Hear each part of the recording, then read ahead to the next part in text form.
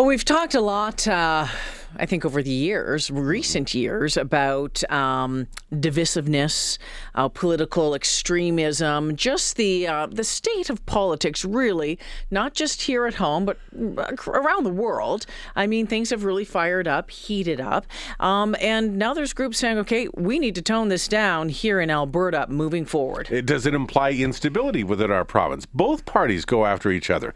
The UCP saying that it'll be a disaster again if Rachel Notley gets in. Rachel Notley saying it's a disaster because there's so much instability and uncertainty if the UCP gets in again. At the end of the day, instability is not good for business. So how do you attack that? How do you deal with that? How do you remove some of that divisiveness? From the Business Council of Alberta, time to welcome the CEO, Adam Legge, joining us this morning. Adam, how you doing? I'm good, Daryl. Thanks. Good morning. Good to have you here.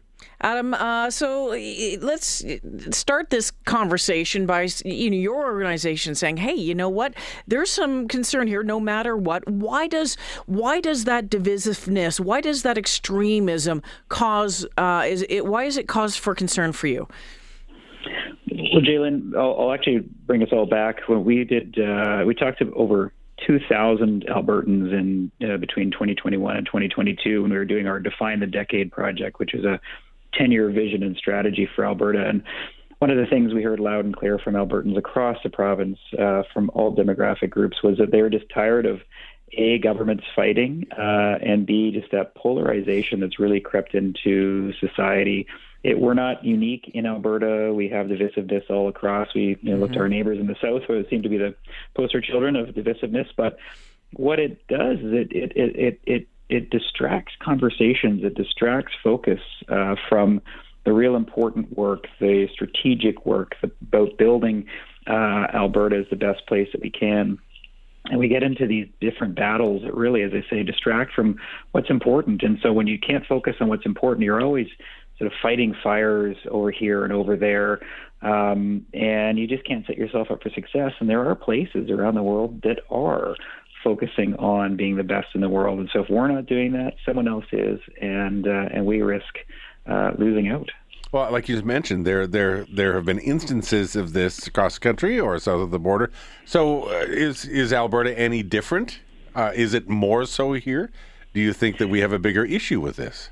There is a bit of it, Daryl. I would say that one of the rivalries that Alberta typically likes to perpetuate is everything from Calgary versus Edmonton, urban versus rural, north versus south.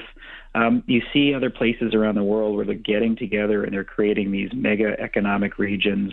They're collaborating beyond their borders. They're getting their heads around putting aside their differences about who's going to win this part of the economic pie or who's a better community, and they're working together. We've got to get a little bit past that. If we keep fighting Calgary versus Edmonton, it's fine to keep it on the ice, but let's kind of focus on working together. And I think, to be honest, when we talk to Albertans, the thing that they want for their future, which is a good quality of life, good life for their kids, a good life for all, is pretty consistent, regardless of who you talk to, where they were, their backgrounds, their demographics. They have different views of how to get there, and that's what we empower government to do, but we all are looking for that same thing.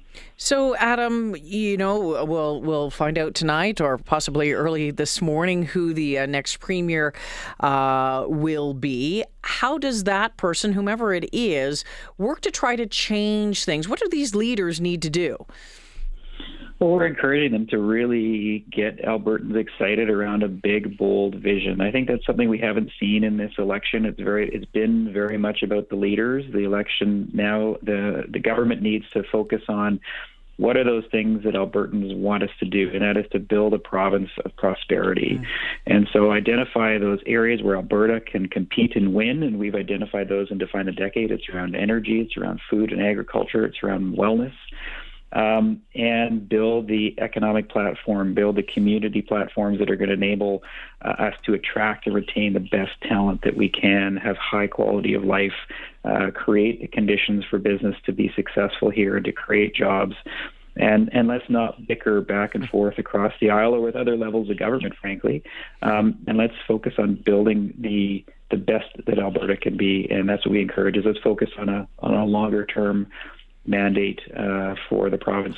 You know, Adam, sometimes I want something concrete to grab onto, right? I want something specific that I can point to and go, okay, that's an example of that. So as you talk, I like what you're saying and I like hearing what you're saying, but it all is in some ways sort of nebulous. It's up in the air. It's great concepts, but how do you translate that into actual action where you can point to something? You know what I mean? It sounds great. We need to come together and create an environment and etc.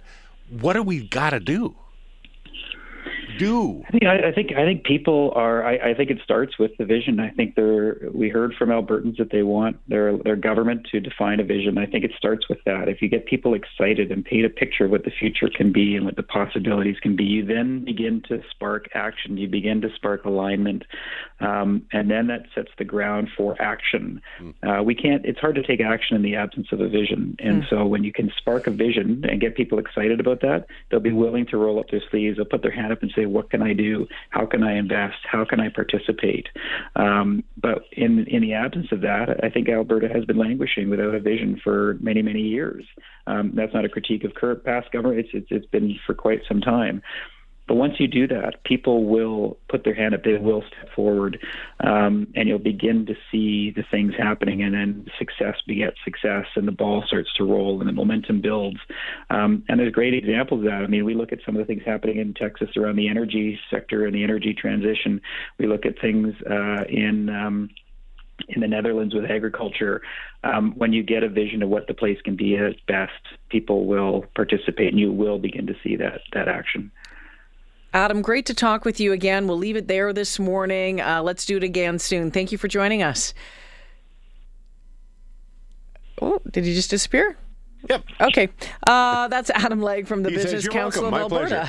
Thank you. He's the CEO of the Business Council of Alberta. Adam, thank you for that. You know what?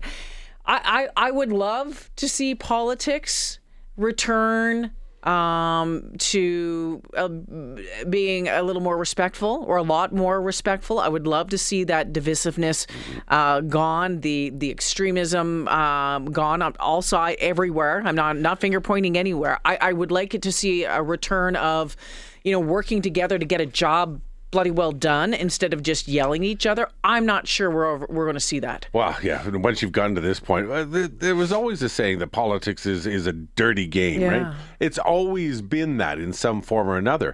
But now there are more players in that dirty. It used to be a smaller group. Now, with our connectivity, everybody gets to be within that group. Makes it a lot harder to either control or corral or divert. And so it can just keep blowing up. So, what does that look like? It'd be nice. We saw a little of that during the wildfires. The closest thing we saw to cooperation was when Danielle Smith and Rachel Nolly met together. They were both at the Expo Center and the Evacuation Center. And I can't count the number of times we saw it on the text line. We saw with other people going, what a breath of fresh air to see our leaders trying to work together for a common goal. Can we get there again, regardless of who wins tonight? We'll see. My optimism when it comes to that front is languishing, let's put it that way.